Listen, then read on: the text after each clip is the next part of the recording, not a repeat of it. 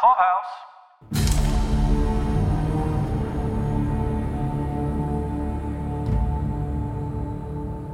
This is Paul. This is Caroline. And tonight we're here to discuss the 10th episode of the third season of Hulu's The Handmaid's Tale. This one is called Witness! Gross!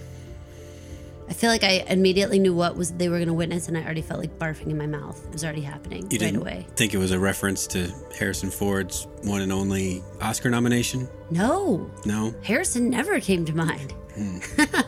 Let's delve right in. Okay, Paul, last episode we were talking about Waterford and Fred specifically, trying to figure out what exactly is his position right now. How powerful is he? He is more powerful than he was before all this happened, I believe, but only insofar as Winslow likes him and backs him up. I don't know if he likes him.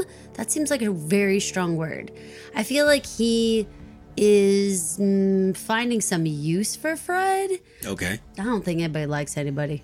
I mean, Serena doesn't even like Fred. We heard Fred's name invoked a couple times in this one before we even saw him. Yes. And They were having this inspection, which I wasn't exactly sure. What are we inspecting? Is this just like their uniforms? What are we actually looking at? that felt like a rancher inspecting the cattle before he took possession or something. But that doesn't make that much sense. We're too much Texas rancher people to know, like, you'd be looking at teeth and feet and like they weren't doing that. They just kind of enjoyed the bustling around of making them all run and line up.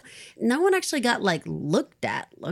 When he noticed the eye patch and said it wasn't regulation or whatever the right terminology was, I was a little freaked out that he was gonna something about the mouth hooks was gonna come up. They mentioned it right when they were walking in. There was sort of like this like kind of whispering behind the scenes, like kind of walking up, where they were saying something about the rings and the veils were still like by choice. Ah, yes, I did hear that. So that's sort However, of like the status of that. that is so hard to believe. Oh, it feels like it's on the way, doesn't it? Yeah, because no one would volunteer for that. I know that Aunt Lydia has it in her mind when she goes, oh, the devotion, but she didn't know what she was talking about when she said that. Right. It was supposed to be some sort of vow of silence. I know. I know. A vow of silence is about contemplation. In this case, it's like, It's not about physically binding your mouth together. right, it's about no one wants you to be heard from. That's a different kind of vow of silence. Good call. Good Right? call. Yeah. Right? Yeah. Like when we talk to the kids, we don't say, take a vow of silence. Nice. Okay, so speaking of, somebody who's stepping out of line once again, June. They go over to June. Fred like zeroes in on her, like strides right over to her, gets up in her grill, and we have this whole conversation, which instantly she answers wrong, right? How are things going at the Lawrences? Oh, he respects me. Winslow's like, respects you? What was she thinking with that answer? I mean, I knew it was wrong. And you know how I feel about saying a sassy remark. She's I'm very only pro saying, sassy remark. I mean, she's got her feet under her again. I don't know if she realizes that Fred does too in this case. And Winslow isn't really someone that she has the background with to fuck around with. You know what I mean? Yeah. So, The only thing I could think is that knowing you're doing an inspection, one would think you might be on a little bit better behavior. I mean, it's one thing to mouth off in the kitchen, but in like a fucking coliseum, you might want to chill. it's like she's treating this whole thing like a joke. I mean, she's got to know that she's still physically there, Yeah, and under their control, 100%. It's almost like, how picture like, say, high school senior in April or May is like. Oh, yeah, major senioritis here. It's kind of a similar attitude But I mean, to there's her. like no like graduation day for her. So what the hell? I What's can't going on explain here? it. I can't explain the parallel there. Oh, God. Well, okay, another woman. Unless she figures that she's on her way out. Well, I mean, she definitely figures she's on her way out. But I mean, it's just, what? Why? What? Jesus. Okay, so wait, let's move on real quick over to another lady who's desperately trying to grasp at some control here, and that's Serena. We have this conversation in Casa Waterford, and Serena has had just about enough of Frederick. We know that months have passed thanks to last episode where June was forced to stay of Matthew's bedside for some unspecified amount of time. In that whole time, Nicole wasn't quote unquote rescued from Canada. It's so hard to tell what is up in her head, like. No, I don't think this is confusing. Fred is using this as leverage right now, right? Winslow asked him to. So he is like forwarding his career. Yes. So he is like using this as like all kinds of ways to continue to move along in his career. And she has obviously seen this. And she's saying like, you have like lost your eyes off the prize here, friend. You need to get back to thinking about our daughter, and your selfishness time about worrying about like how high up on the totem pole you can go is friggin' over. Now, do you think that this was a good idea, bad idea? What do you think? I think it's naive timing that Fred has shown only that he wants to grasp his role in Gilead with a lot of as much ambition as they will let him show. And so, when they took his power away, he was sort of diminished. But when this opportunity, quote unquote, came with Nicole, he stepped into it as fully as he could, was granted more power, and sounds like he's accepted all that too. She's coming to him and saying, so let's actually leave this place where you're doing fine. I don't think she's saying leave. I think she she's showed saying, him the walkie-talkie, the satellite phone. Yeah, but do you think she's trying to say leave, or you think she's trying to say we're making no progress on getting Nicole, we need to try another way, and like you need to stop thinking about Gilead and the good of Gilead, and you need to start thinking about the good of Nicole Waterford? Oh, my read on that scene was that she wanted to go. I mean, that's the only purpose for that phone. I do agree with you. I do agree, but going because we have to get Nicole, right? Yes. Okay, so this is all making sense to me because this is coming after we have this entire witness ceremony sitch going on. Now, we're going to set this all up, people. This is all disgusting, but it's stemming back from that comment that June made that said, oh, Lawrence respects me. Makes everybody freak out. And now Fred decides to invoke, the devil and say like, hey, there's some mechanisms in place where we can like, watch them hump and make sure that he's like doing his duty, right? The virility check. Fucking shit, dude, with the doctor and everything. Now, this is all to humiliate June, correct? Like she said the respect thing. Now we're going to have to put her back in her place, remind her who's who, and maybe take her out of the Lawrence's house. I think for sure, Fred, now that he's got his swagger back, he's definitely got his sights set on June in a come back home kind of way. Now, what is that about? I mean, is he that into June? I mean, he keeps coming back. Holly, talk to me here. Talk to me. Is she like the hottest handmaid? What is going on? What am I missing about this? She's a whole lot of trouble. Yeah, she no. I mean, is this the chick you're like people are panting after, or is it just like she's such a challenge? Like she's like just she really is just like playing hard to get with Fred. You think it's like he wants to break her? I don't know. I'm asking you, like, is that it? Or is this like he's somehow like super attracted to her? Or is this like he really just freaking digs like how she plays Scrabble and everything else? It could be an irrational obsession, like yeah. he can't get his mind off her and he like stomps right over in the entire Coliseum to go right to June and be like, hey, what's up? I just happened to choose you. Completely. It's a random pick, June. You answer my questions. Like what? I think he's obsessed. That makes sense. Yeah. Okay, so speaking of this obsession, right, we're going to flip over a little bit to June and talk about her newfound purpose and how all these worlds are going to collide in this huge witness ceremony, right? So she heads back with Lydia. She's striding at like 100 miles an hour, Paul. Like Lydia's like, oh, Joseph, like slow down, right? Because they're like hauling ass to get back there. Were you surprised at the total trading spaces of the Lawrence's abode? I can't say I noticed what was different. Oh, Paul. Well, what was different? I believe that was new checkered floor. And it was like fancier decor. Yeah, the checkered floor seemed And it was like, new. I think it was like lighter and brighter and like less colonial and more mansion-y. Okay. Like a little less family home and a little more grand. Up to DC standards I don't know per if it Waterford's was. order. I don't know if it was, but I mean, it was certainly a little fancier. I guess we're maybe to assume that Winslow's house is quote unquote the DC standard. Oh, hell yeah. Hell yeah. Things that kind of measure up to that. a former senator's home, probably. So in the time that June's been gone, it turns out that Lawrence is like freaking attending meetings and stuff. Like, what's up with that? Why do you think all of a sudden he's like getting all into the meetings? What is his motivation? That could be lots of stuff. Oh, what's your idea? It could have been just that he perceived that his relevance had started to slip and that he couldn't take that "they'll come to me" approach anymore. And so he had to go back in to reassert, make sure that everybody remembered who he was. Okay, that makes a lot of sense to me. Makes a lot of sense. Or it could be that he's got something cooking, but he's got to be there in order to see it through. I don't know. I'm also thinking perhaps he wants to get out of the house because the missus is starting to throw things. And apparently they got word via Scone that there is no more medication available in the burg of Gilead. There's no way to get more. So via the bakery lingo that we do, there is no way to get it, and Eleanor is now throwing stuff. It was interesting, she was throwing stuff and supposedly being all crazy and yet freaking lucid. Like when June goes to her and is like, hey, have you considered like leaving? And she's all like, you mean to get mood stabilizers instead of herbal tea? Yeah, that's crossed my mind. That's what's interesting about her character. I mean, it makes sense with the bipolar disorder, but she does have those moments where she's totally all there and says captivating things like that. I very much understand and appreciated these couple of moments in this particular episode that really shed light on people's motivation.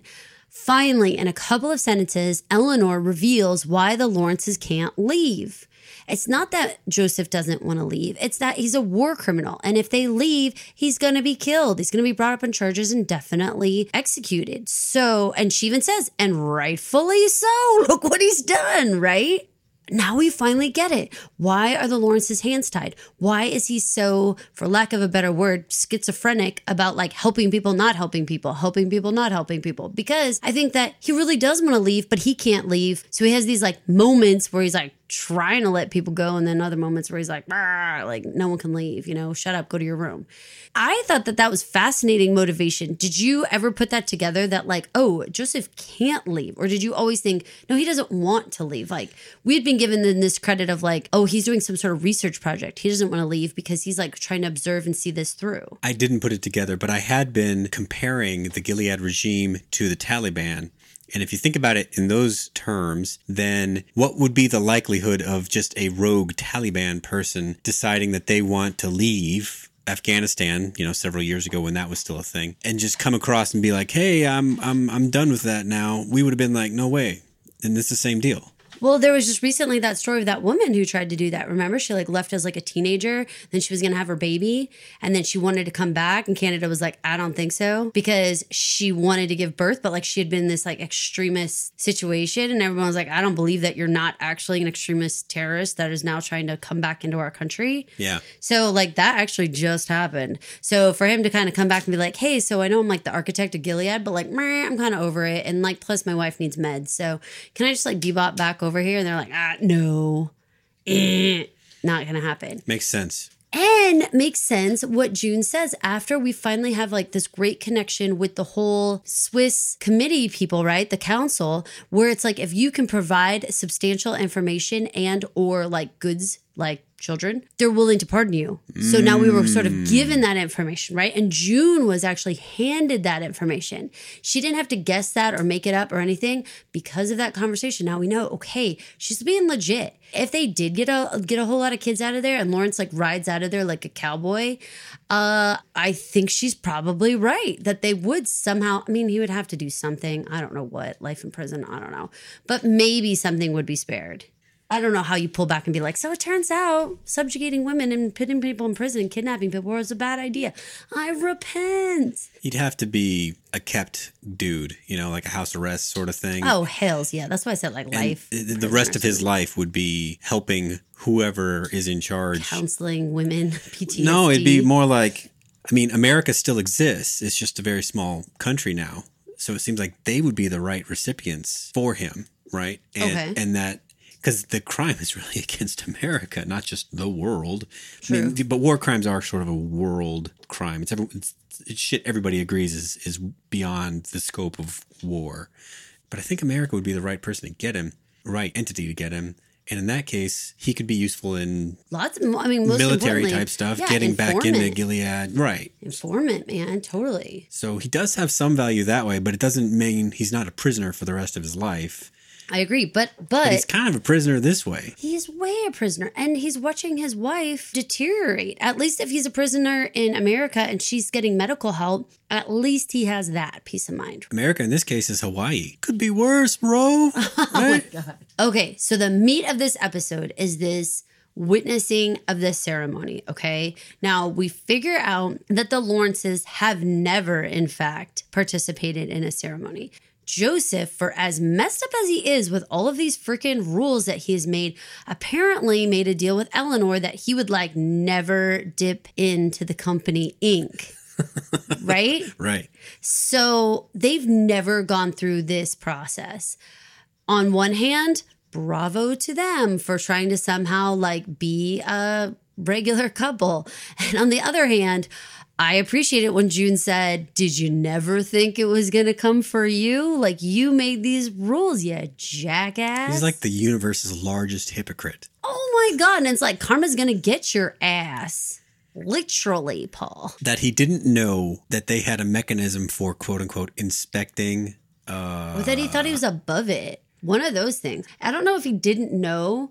Although sometimes when he says stuff like, remember that episode when he said, What's the punishment for a handmaid opening the front door? Yeah. Now, I mean, it seemed rhetorical, like he knew something. But then he says other things like, I wonder how much the taser, you know, the strength is in that cattle prod, like that kind of stuff. It does make you wonder, like, did you pay any attention to like the actual rules that were put into place or what? Maybe he's a big picture guy. Leaves the details to everybody else. Perhaps. Okay, let's get into the nitty gritty. So for those of you who are like hiding your eyes, we're going to just give it to you like real quick. So basically, Winslow, Serena, and Fred and Aunt Lydia show up with a doctor. They're all going to stay downstairs and have some cocktail hour during it's like kind of like when the bride and groom have to go take pictures after the wedding ceremony, you know? Yeah. It's like they're going to go have the cocktail hour. Meanwhile, we have to have June and the house people, right? Like the freaking Marthas who like embarrassingly don't even know what side of the room to stand on. Like they don't know they're supposed to be over here. And June, oh my God, how like full fucked up circle is this that she has to be like, you're doing it wrong. You have to stand over here. Yeah. And she has to be the one to tell the Lawrences like, no, we actually gotta do this because the doctor's here to, you know, inspect the cervix and whatnot. Now, I don't know what the whole scene is here. I don't know. I mean, I can say, Paul, I'm gonna spread a little information for you. Spread it. I can say that when you are supposed to have like your well woman exam for like, you know, that year, they do say like, on like having sex right before that. Okay. Because I guess to the doctor's eyes, I suppose things are kind of like, I don't know, a little out of sorts than normal in there. I'm not exactly sure. We could do the research. I don't care to be an OB right now, so I'm not going to look it up. But certainly your body, I just said certainly, y'all, your body, I guess, shows some signs. Now, if it was a rape or something, sure, we all understand there would be like force signs or I don't even know what. I don't even want to say the words, you know, body trauma, okay? But assuming that these people are somewhat relaxed about the situation somehow, then I don't know exactly what would be seen. The doctor, I don't know if he can see like ejaculation with his eyes way down in there. Like, I'm not sure. I mean, Maybe it's a few different factors that he puts together. Right. What you got? Maybe there's a wet spot on the bed. Is this what you're suggesting? Well, you know, some ejaculate, maybe some. This is gruesome, y'all. Some. You were hiding your eyes, and now we're like, I'm other, like, oh, I'm gonna keep stuff, it real cool for you. Some friction. I don't even know. I don't know. Now I feel like I want to be like you guys. This is just weird. The whole thing is so weird. To me, what I'm wondering though is, okay, and I shouldn't even say if I'm wondering. I believe this entire exercise is just an exercise in humiliation. We're humiliating Joseph and his wife. We're humiliating June. We're making her actually have to get like her body not only raped, but also a doctor has to check that she's been raped thoroughly. In that meeting in his house earlier, had he disrespected Fred in any way? Well, remember when Fred and June were kind of talking in the dining room when she was lighting the candelabras? Uh-huh. And he kind of came in and was like, what you two talk about? Like, I would say he wasn't, like, cool. Okay, but Right? that's not like Oh, but I don't think this quiet was- down, Fred, the adults are talking. Like that's the sort of thing I'm thinking I don't of. believe it was like that, but I do believe it's about June.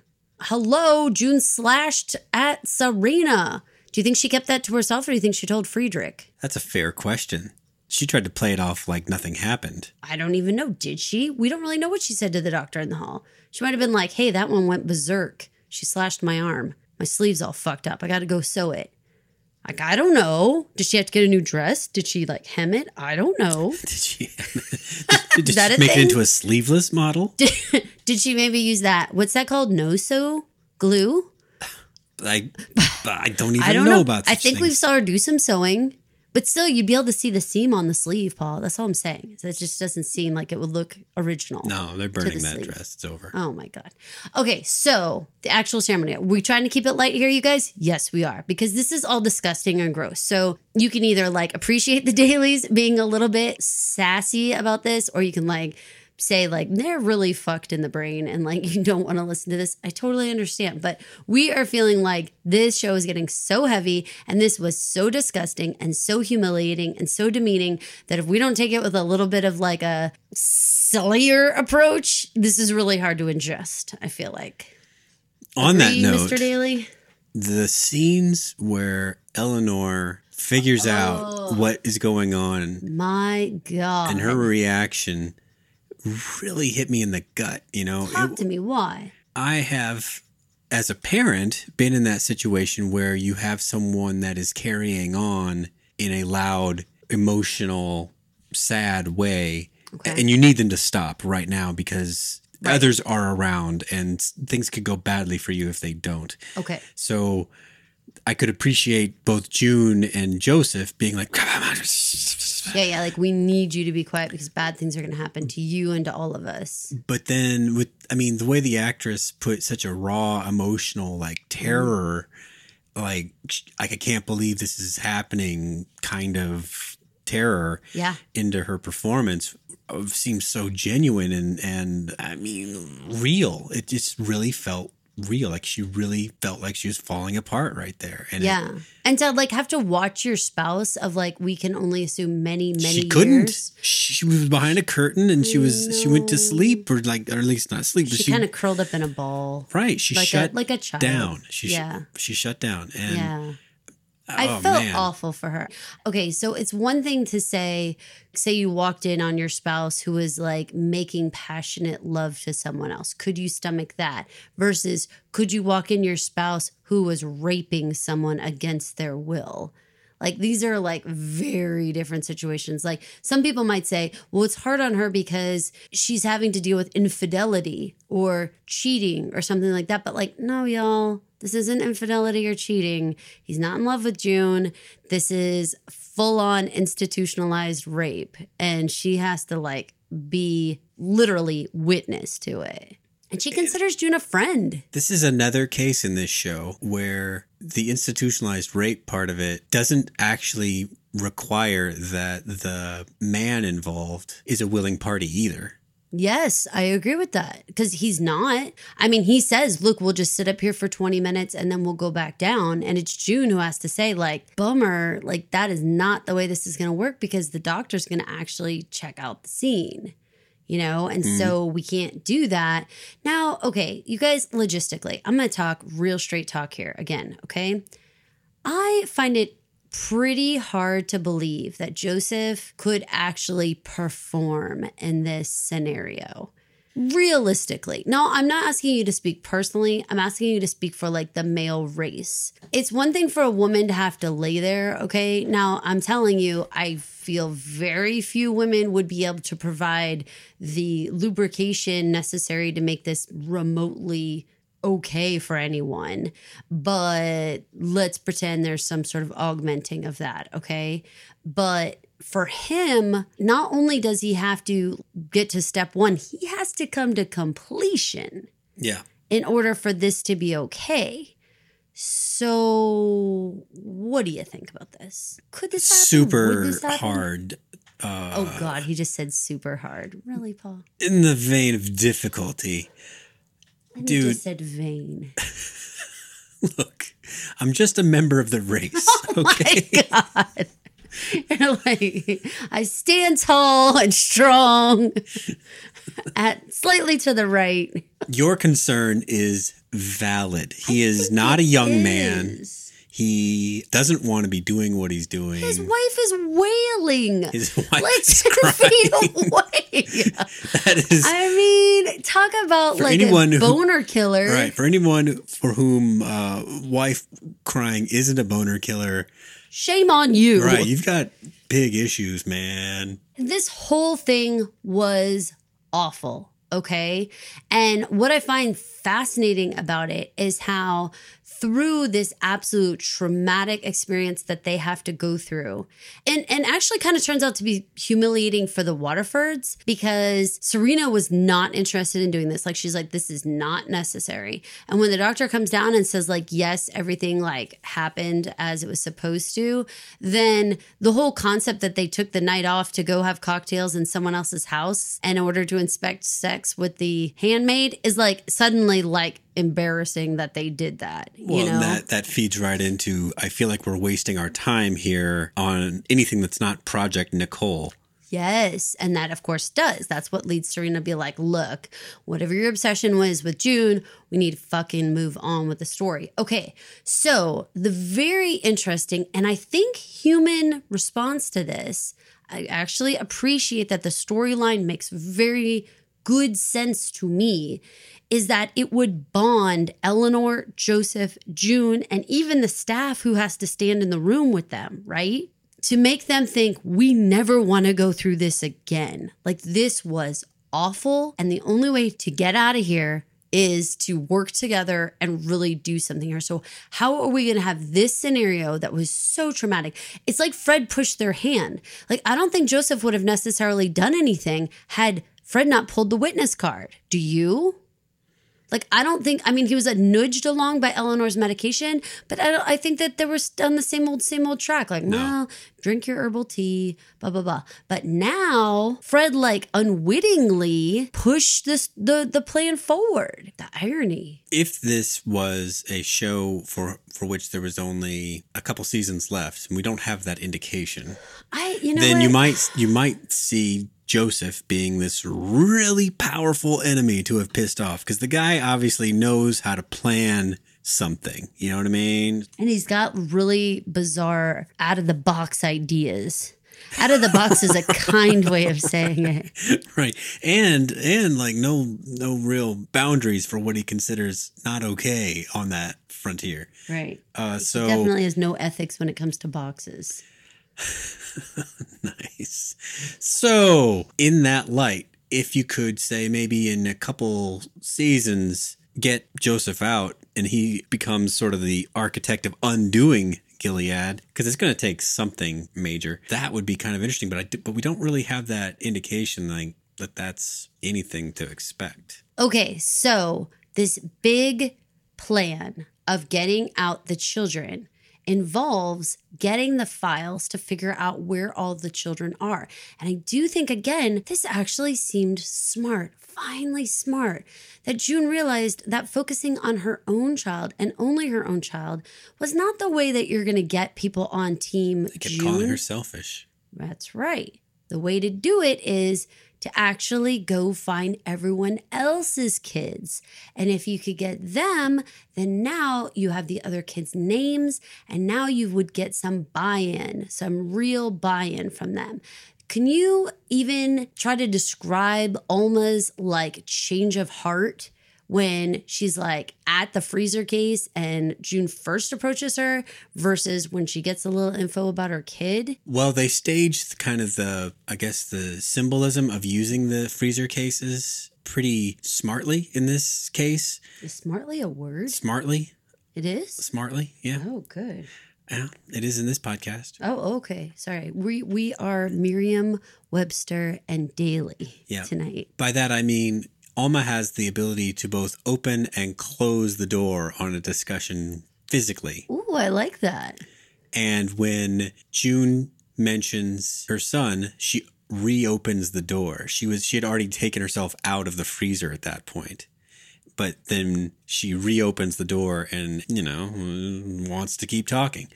The doors. That's how she manifested her attitude toward the whole discussion. I thought it was very kind and a real change from the last episode of how June behaved with Janine. Last episode, I was extremely disappointed in June for almost using Janine's childlike ways to offer up the scalpel to Janine and make her the fall guy for killing of Matthew. There was a moment there where it really seemed like she was like being like the devil on Janine's shoulder. Like, come on, no, this makes sense. We're doing the right thing. I am proud of Janine for like holding her ground and realizing like you're crazy and this is too much. But thank God there was a real change of heart here and the desire to protect Janine about her son and about him having passed away. And again, reminding us all that life is precious and fragile, and prayer and all the different things they're doing. Just because you bring a baby into this world does not mean that they live a full, healthy life by any means. And that I thought the line when she said, prayer can't stop a car accident was like, oh yeah, car accidents, in case you don't know, we have at Texas Children's is like our local hospital. And when you call to make an appointment, very awkwardly, the first thing that you hear is this recording that says, welcome to Texas Children's. Please stay on hold. The number one cause of deaths of children is car accidents. So make sure you buckle up, blah, blah, blah. It plays this whole thing. So it has been drilled in my head for 16 years of calling that number that car accidents are the number one causes of death for kids. So this was so realistic that of course some children would die of just normal everyday accidents, probably drinking some poison from under the sink, falling downstairs. Just like very normal, very kids are kids accidents happen. Probably some people have swimming pools, But just normal stuff. It now creates an opportunity for there to be a problem between the two of them if Janine ever finds. No one would know. This was just between them that June lied to Janine. But I think it would be so far down the line, though. Like they would have to get completely out of here in my mind. I think they would have to get completely to the other side. And then Janine thinks, okay, now I'm ready to go look for my child. And then that information I think would come out. I think, unless there's some sort of like, we're going to bring all the files with us, which maybe because you want to have some proof, right? Because you have a picture of the handmaid. They went through the trouble. And I thought this was a very Chekhov's gun situation. They wrote in those files and they showed it to us in those files, the handmaid's name, the child's original name, and the changed name. That was an important documentation of events to prove this is the mom, this is the original name, this is the changed name. Because if they easily could have just put the handmaid's name and the child's changed name. There was really no reason to document the child's original name. Right. So by doing that, though, it's the proof that the handmaids will need to get their children back on the other side, to have custody and to be able to say, no, these are our children. Good point. Right now, the plan doesn't include moving handmaids, though. Only kids. Yes, but I mean, moving kids out is the first step to taking down Gilead, no? I mean, if they move all the children out and they show all the children to the different governments, the thought process would be, I think we're not working with Gilead and we're going to somehow take down Gilead. I think, right? And also, my God, the wind is out of the sails of all the adults in Gilead. No, I mean, they no longer have children. That would be a pretty wicked way to end the season, right? Where she decides to stay on the goddamn truck this time, goes to Canada, and then they ship Nicole back to Gilead. Oh my God. That could totally happen. There has to be some sort of switcheroo, right? Where then, oh my God, does she have to sneak back into Gilead? Probably. My God, this is cuckoo. It's like one of those revolving doors. You're like, what the hell? One thing I did want to ask you, several parts to this. Did you think it was reasonable that Eleanor would know where those files are? Did you think it was reasonable that Eleanor would like escort her down to the basement and like actually show her where the files are? Or what, like... It's consistent. with It is consistent, I suppose. I just thought that it seemed odd that she would know where the files are. Is that weird? well, no, it's not weird because she's in her room so much that, directing traffic on where to put files. What do you mean in her room so much? That's where Commander Lawrence likes her to kind of be, is So why would she know that the files from his office... because you wouldn't see shit coming into the house if you're in your room all the time. Okay, but then why would Eleanor know where the files are? I'm saying that she wouldn't because she's in her room. But she does know where they are, and she tells June. And she leads her right to the box. So I'm saying, like, you're right. She does hang out in her room all the time. And I don't get the impression that Joseph talks shop with her a whole lot.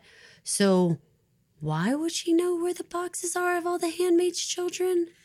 Is that a little weird? Only maybe that they've been there a while, perhaps. Maybe sometimes, like how she was down there dithering around and saying, like, oh, I was looking for that. And it seemed like she was going to come dancing by with like a dress form or something, like, oh my God, what is she doing now?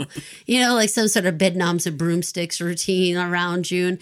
I mean, it definitely seemed like she brings this like real flighty, strange... I think it's interesting. I sound like I'm making fun, and I'm not making fun. Not making fun of mental illness at all. I find it fascinating that her and Janine represent this slice of the pie that would retreat to this childlike, don't ask a lot of questions, keep it simple, try to just get along on a very... I hate to say the word immature because that's not right, but it's like simple level, because if you think too hard about it, you'll go really crazy. So you have to like keep it at this like really basic level. And I need to be super clear because obviously mental health is a huge issue. It's a huge issue in our own household. It's a huge issue for people, lots of friends, lots of people we know. Mental health is very, very important. I just find it fascinating the way that they try to kind of use Mrs. Lawrence as like kind of, and Janine for that matter, kind of like a break in the tension, because she is sort of dithering around down in the basement. Like, oh, there's my sweater. Oh, when it's a very serious thing that's going on. Mm-hmm. And it's a very pivotal thing that's going on. And instead they could have put music over that was like, dun, dun, dun, but they didn't. They had Eleanor flitting around. What strikes you about that? How do you think that they are doing in sort of trying to balance the dramatic heaviness by sort of inserting these characters that, it's strange to say, add some sort of whimsical nature to it, but somehow break the tension a little? Well, they have to. Otherwise, the show would be too heavy all the time. And the cool part about adding in a bipolar character like Eleanor is that it can come and go. And she can add drama in the moments she needs to add drama, and she can add normalcy or a lucid perspective when she needs to do that. And it doesn't need to have a rhyme or reason why she's one way or the other at any given time. Yeah, they sort of gave her this like catch-all excuse, like, well, she's having a good day or a bad day, and that's like kind of okay.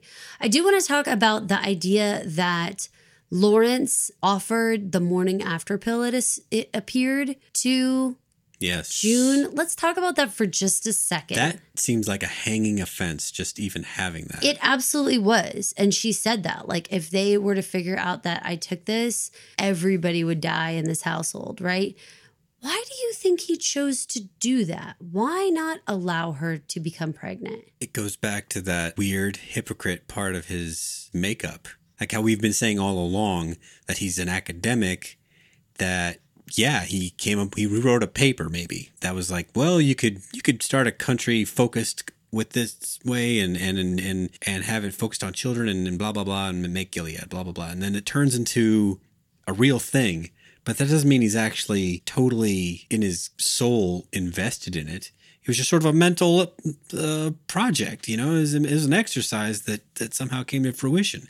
Right. So he's not all in, is what I'm trying to say. So do you think also like the baby would obviously be this like insane reminder to Eleanor of like what happened that night? And if we could just sort of like brush it under the rug, that would be better. Well, I mean, yeah, in a basic way, but the other way is just that they don't actually want that baby. For as much as they're supposed to, everybody want babies all the time. That is one baby nobody wants. Wait. Not Eleanor, not him, not June. Wait, why do you think Eleanor and Joseph don't want that baby? Because they've been skipping the ceremonies this whole time. Yeah, but I thought that they were skipping the ceremonies this whole time out of like this, I don't even know what, the disdain for being outside their marriage. There's that. But because the true Gilead mindset is that you're supposed to overlook all that in the name of creating more babies. Right.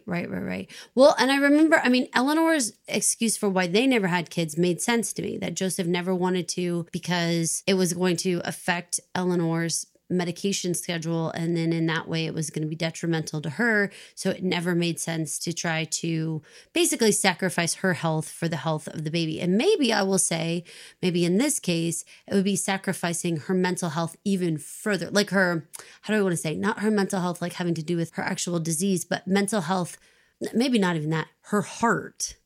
To like see a woman be pregnant with her husband's baby would like break her heart. Like it was protecting that. Do you think Makes that's sense. right? Yeah. Also find it odd that he had morning after pills available. I don't just mean available, but I mean like in the kitchen right then. I don't know how much heads up they had on this ceremony. It didn't seem like that much because they certainly hadn't talked about it. No, they couldn't have. So I'm not so sure what exactly went on with that. That was a very strange and world building, though, scene. Well, we do know that commanders can get a hold of things that other people can't, but that doesn't mean that they can get a hold of like nuclear weapons, which is kind of what this is. In this world, absolutely. Okay, so we finally have like a very focused goal that now has a variety of participants. We have handmaids who are on board because now they have some inkling that they may get their own children back.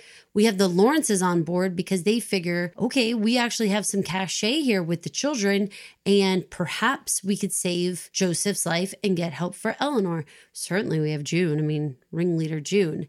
How did you feel when they said that muffins mean yes and that the Martha Network had responded and they pull the camera back to that like island in the kitchen? First of all, I knew that scones were a good choice for no. Me too. Scones are gross. Because they're not that good. No, they are nasty. They're like bricks of dough. They are triangles of dough.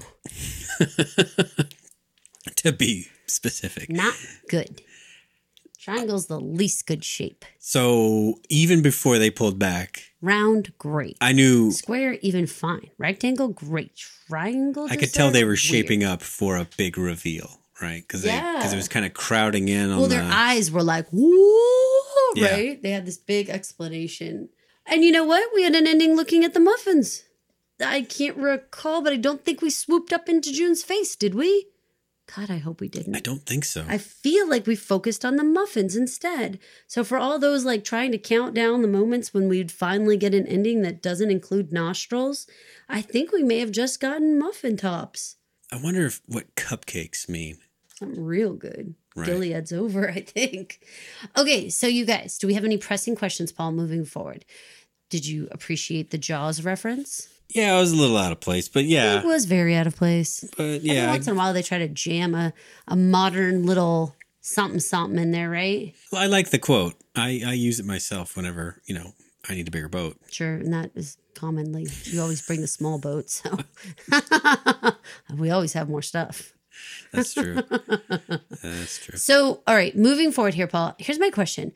We are in episode 10. We only have 3 left. What do you think we can accomplish in 3 episodes? And what is like a fulfilling season end for season 3? We can get the truck and find the children in that amount of time and get them moving.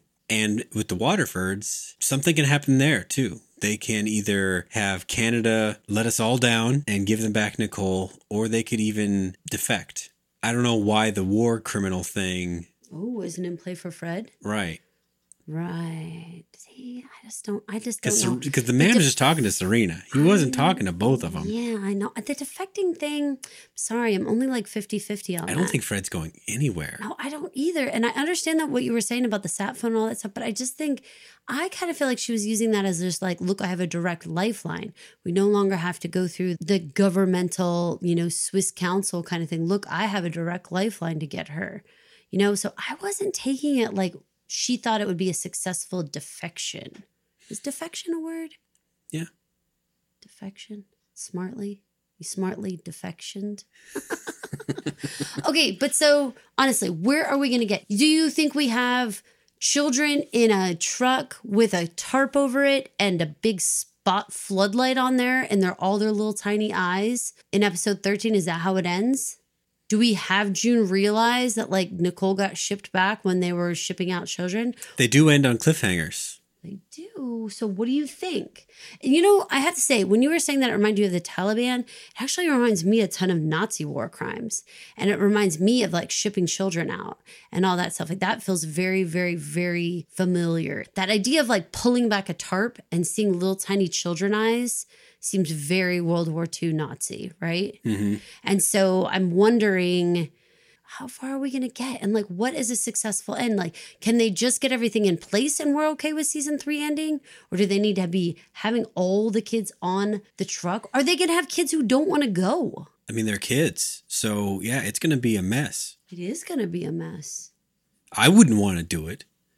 I'd be like, the first one of you that says anything, we're just going to leave here. And then they'd probably be like, well, depending on who they were, they may be like, well, okay. So you wouldn't get on the truck to freedom? I'm just saying there are kids that would probably not want to go. Like you need a lot of Benadryl on this trick. I would think if you were about 10, you're probably the biggest liability. Because I feel like if you were a little older than that, you probably remember clearly enough what life was like before, and you probably remember your mom and dad. Okay? Yeah. If you're younger than 10, I think you're... Like Hannah. I think that you don't really remember your mom and dad, and you could probably be told enough stuff to get on the truck anyway, right? Because you're just kind of listening.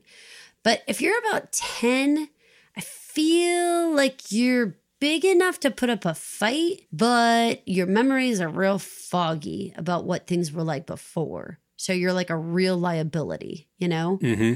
And it feels like there's going to be a lot of 10-year-olds in the mix. Sounds right. Feels that way. You know, like, it kind of reminds me of like very like Annie when like the orphans kind of turn on each other and like, you know, tell on each other. Fucking what's her name? Pepper. To get herself out of trouble, she, you know, will like tell on Annie and stuff, you know, like stuff like that. Like I feel like there's like something there. Knuckle sandwich. Knuckle sandwich. All right, you guys. So this was episode 10. We only have 3 episodes left. I want a quick prediction, Paul. How many seasons does this show go? 2 more. 2 more. So I think 5 is way enough. I would actually be very satisfied with 4. Like, unless we are getting like some serious new information that is like world building to the hilt, like we got to make this go big, big, big. So that season 5 is like practically like multiple nations are involved and like a lot of people are involved. I kind of just like, if this drags out, it's got to give something. The finale for this season needs to give some people something to look forward to, or they're going to lose. I think a lot of people. I don't know, a third of the viewership or something, because this has been a rough season. Been bleak for too long. And a rough season. Like, it was one thing for her to not go with because she needed to go back for Hannah, but we're 10 episodes in and she's no closer to Hannah. Yeah. And so it's like this particular season. Well, she's worse off. Yeah. And it's just feeling like worse and worse and worse and worse. Do you think there's any plausibility that Hannah's family defected? No. No? You think they're in somewhere? I don't know what to call it if it's not Gilead. Like if they're in DC or if they're in like another neighborhood, do we still call it Gilead? Yeah, I mean, it's the name of the country. But they don't have like names of like sections, but they do have DC as a name of a section. Yeah, they haven't told us much about regional naming. They don't even call Boston, we just know it is. Right, okay. All right, you guys. Well, we have some questions. I hope you guys have some insight on this because we are definitely looking for input. So if you guys want to tweet us, hit us up there. If you want to hit us up over on Facebook or on Daily Review, we certainly would appreciate your feedback. Let us know what you think. Like, how are you feeling? What would it take for this season to end in a way that you feel hopeful, or at least you feel like fulfilled, that like your time was well spent, you saw a storyline that you were like still invested in? What would that take? What would that look like? So thanks you guys so much for listening. Thanks a lot. Thank you for listening. This has been an original Pod Clubhouse production. Pod Clubhouse is a podcast network dedicated to encouraging collaboration among podcasters and friends to bring a fresh voice and diverse perspective on a wide array of content. Please visit and leave a comment for us at podclubhouse.com. Rate, review, and subscribe to our podcast feeds on Apple Podcasts. Follow us on Twitter, Instagram, and Facebook. You can find us at Pod Clubhouse. Our DMs are always open, and we'd love to hear from you. Pod Clubhouse.